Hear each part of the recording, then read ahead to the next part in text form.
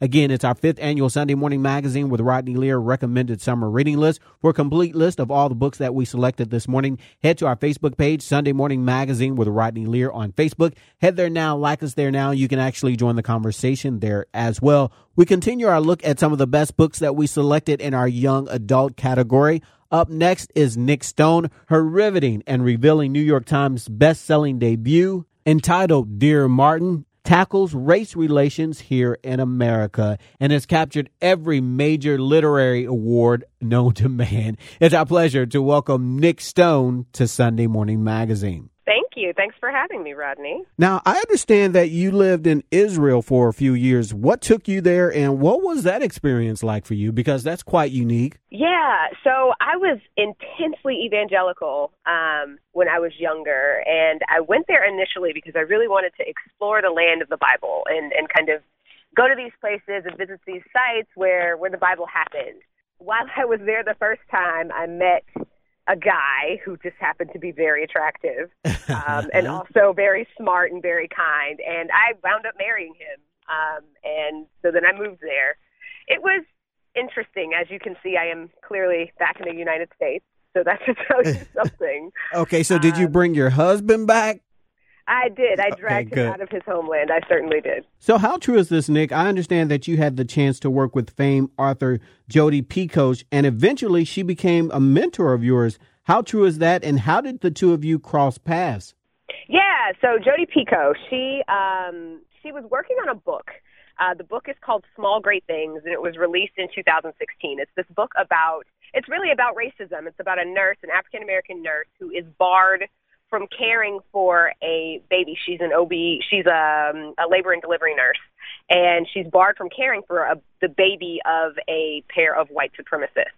And when she was doing the research, when Jodi was doing the research for this book, I was a senior at Spelman College, and Jodi was coming to Spelman to interview the president of our college at that time. I was doing an independent study in fiction because I was trying to get into writing. And I got invited to this meeting that she was going to be having at the president's house, and we just kind of clicked. I offered to, help her with anything she needed when it came to the research process. And that's actually also how I got into this concept of like sensitivity reading, where, you're writing outside your experience and you have somebody living the experience you're writing about, read it to make sure it's accurate. She was the first person I ever did that for. And yeah, we just really vibed, and she to this day is very invested in me. I actually just read her newest book that comes out this fall, so everybody be on the lookout for that. It's really good. All right, now let's talk about this. Now, one thing I found really interesting in the acknowledgments at the end of the book, you talk about how you had to cut half of the book. By this being your first novel, what was the editing process like for you, and what did you learn about yourself as a writer during that process? It was a nightmare. Can I first say that? So my editor is a bit of a legend.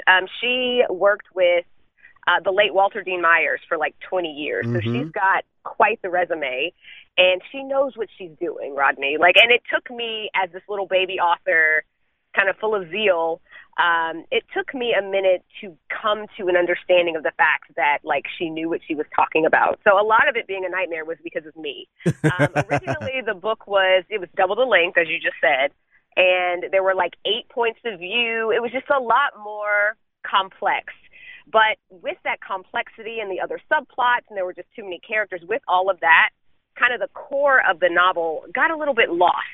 So she helped me to streamline what the crux of the novel needed to be and really draw that out more. And what I learned about myself as a writer is that if I don't pay attention to what I'm doing, I can get into this kind of show-offy thing where I'm just trying to show, where I do these narrative acrobatics that are completely unnecessary. So she really helped me to see kind of the beauty of simplicity, and also the fact that honestly, the shorter books, they're harder to write, but man, can they have quite the impact. The book is brilliant, if you ask me. Thanks. I have a 13-year-old son, so I couldn't wait to, share it with him. A lot of the things that you talk about in the book, but we'll talk about that in a second here. But first of all, tell us about the book. Tell us about the book, and how did you come up with this concept for the book, the Dr. King Connection? Yeah, Okay, so when Jordan Davis was killed in 2012, he's a young man killed in Jacksonville, Florida over the loud music. When he was killed, I had a 5-month-old. Like, I had become a new mom to a little boy, and it was just this, like, wake-up call for me, you know, to have this black kid killed because he had his music turned up too loud and somebody didn't like it. Like, it was very jarring. And then, like, the Black Lives Matter movement, the hashtag kicked off when George Zimmerman was acquitted, but the movement kicked off after the death of Michael Brown. So it's like boom, boom, boom, back to back. You have all of these black kids being killed. And as this mother of a black boy, it's like I had to do something just to process. So when Black Lives Matter, the movement really got going, I kept seeing people quote Dr. King in opposition to it. And that was something that just really got under my skin as a person who, like, I totally idolize him. Like, I have no problem admitting that. And to see people quote him in opposition to this nonviolent protest movement, because that's what Black Lives Matter is, it just didn't sit right with me. And so I decided that I really wanted to explore, like, you know, people use his teachings to kind of promote respectability politics these days. And I kind of wanted to be like, wait a minute, let's see, actually, if he were alive, let's see what happens when we apply some of these teachings. Like, if I were a 17-year-old boy and I were to try to take Dr. King's teachings and apply them to my own life, what would my experience look like? And that's kind of that is where the kind of the genesis of the novel and where it came from. And the idea of the letters honestly just comes from, like, my years and years of journaling. Like, journaling is definitely a method that I've used for a long time just to kind of process my own life and process things going on around me. So you just kind of had those little collisions of things, and there it is. All right. And so the book is about 17-year-old Justice McAllister. Is that right?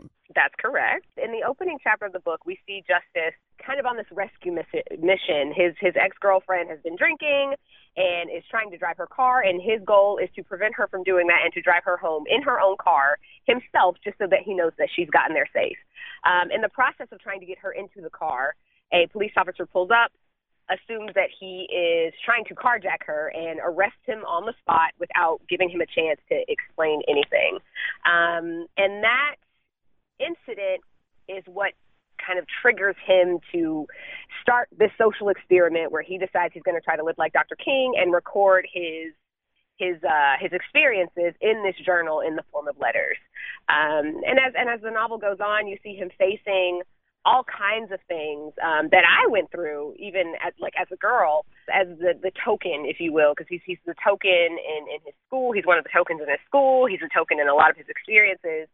And you see his view of things shift as his eyes kind of open to the reality around him. And, yeah, it gets pretty heated. Things get a little testy at times.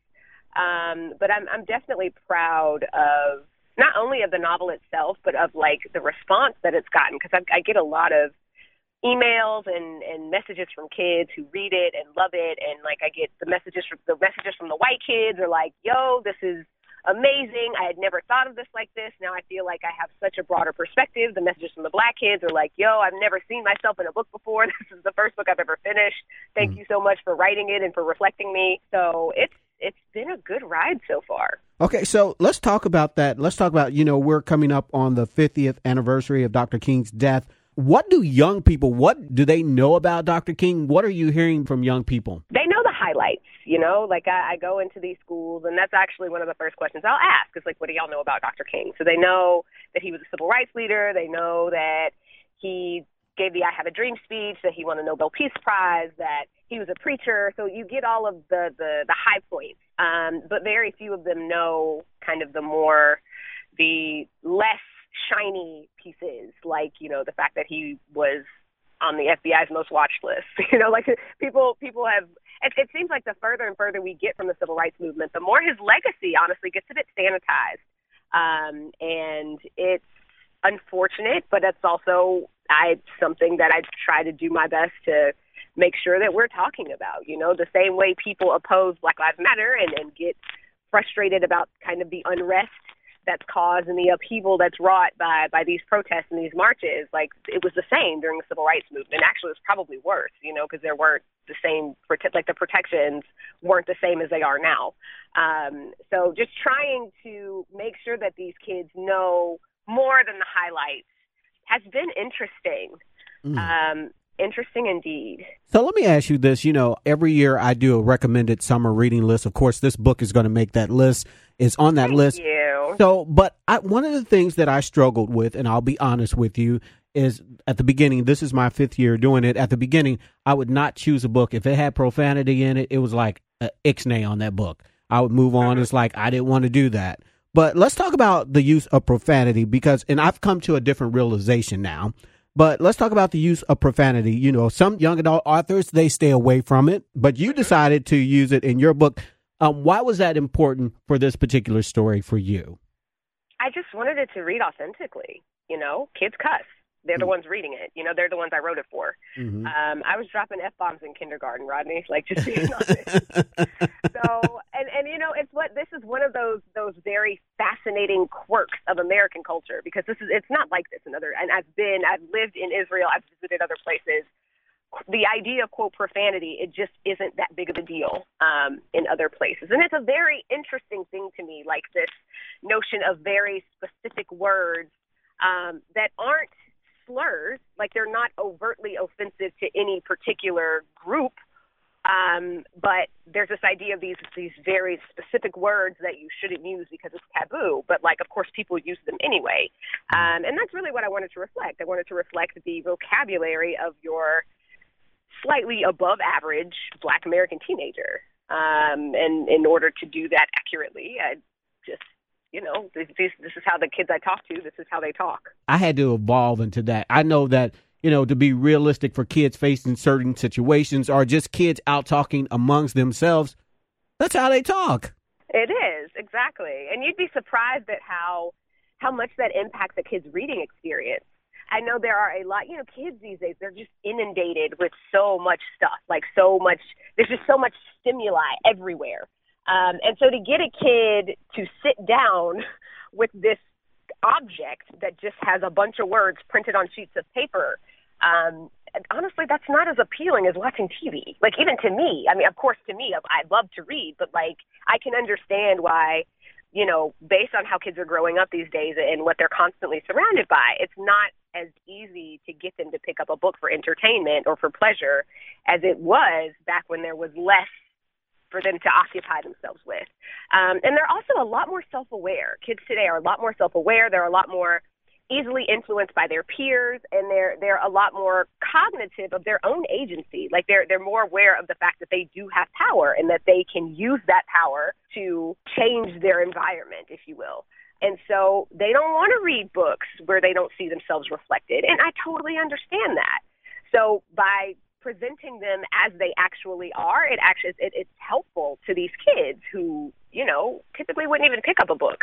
And I've heard that from them. This is direct from the mouths of babes, if you will. They like seeing how they talk written down in a book because it validates them. And in case you're just tuning in this morning, I'm proud to present our 5th annual Sunday Morning Magazine with Rodney Lear recommended summer reading list show. On the phone with me is Nick Stone. She is the author of the book, Dear Martin. For more information about the show or a complete list of our recommended summer reading list, all you have to do is go to our Facebook page, Sunday Morning Magazine with Rodney Lear on Facebook. Head there now, like us there now. You can even join the conversation there as well. Now, Nick, this is your debut novel. It's a New York Times bestseller. It's much talked about. It's all the buzz in young adult literature. You have won major awards for this book. What has this all been like for you, and how are you taking it all in? I'm really not, Rodney. Okay. To be honest, I got 2 kids. My kids are 5.5 and 1.5. Mm-hmm. I got a husband. I travel a lot. So I'm just head down, nose to the grindstone, focused on the work. I'm just cruising. My calendar just rang. I have to go do a phone interview. That's really where I'm at. Just kind of a day at a time. Not thinking much about it at all. Just kind of focused on the next thing. My next book is out in October, so we've already started the promotion for that. And okay, so you opened up a can of worms. Tell me about what's next. What's next? Because you're already working on it. Book, it's done. Yeah, it's wow. done. So the next book is it's called Odd One Out, and it is about questioning and teenage sexuality. So I think people will find as the years progress and more books of mine kind of enter the world, I have this thing for like picking apart societal problems. And this one has to do with trying to figure out who you're attracted to. I was questioning in high school, but it's not something that I would have done openly or would have admitted to anybody because that's not something that was okay back then. Mm-hmm. But I encounter a lot of kids because I do some mentoring, and I encounter a lot of kids who are trying to figure themselves out but feel very alone in the process. And like I know for me as a youngster, not like I'm super old now, but like in my teen years, the idea of somebody else going through what I was going through was just hugely helpful. Especially when you're dealing with kind of isolated things where you feel isolated because you just don't know what to think or how to feel about something. So knowing that somebody else even was going through this struggle would have been helpful for me. So really, I kind of wrote this book for like my teen self. But it's about these three kids. It's a boy and two girls. It's written kind of in three chunks. It's like I call it a trilogy of novellas. So you have these three kids going through this kind of upheaval in relationships because the relationships are suddenly colliding with romantic feelings and like who likes who, what's going on. I'm excited about it. It's very different from Dear Martin, but it's also, I think when readers read it, they will be able to tell that it's also like me. Like it's a very me novel. There's a lot of dialogue. They sound like teenagers. There's cussing. Like those things are in the book just like they were in Dear Martin. But it's just this very different topic, and these kids are going through different things. Well, thank you so much. And as I mentioned earlier, the book is brilliant. There were times where, they say there are books that you can't put down, but this was one I actually could put down. And the reason I was putting it down is because I had to think. I was thinking, that's deep. Yes. I had to awesome. I had to put it down to kind of just take it all in and say, okay, yes. But I just could not wait to share it with my my 13-year-old son. So we talked about a lot of things, and I think it's good for a dialogue opener for parents about Thank race. You. That is music to my ears. Yeah. So congratulations, and we're very proud to have it part of our recommended summer reading list. Thank you so much, Nick, for taking time to talk to us, and we look forward to the next book. Of course, Rodney. Thank you so much. All right. Thank you, Nick. All right. We've been speaking to New York Times bestselling author Nick Stone. Well, that's it for our 5th annual Sunday Morning Magazine with Rodney Lear recommended summer reading list show. For a complete list and exclusive content that you can only find on our Facebook page, go to Sunday Morning Magazine with Rodney Lear on Facebook. Head there now, like us there now, and join the conversation there as well. Well, that's it for this edition of Sunday Morning Magazine. I'm Rodney Lear. Until next week, be encouraged.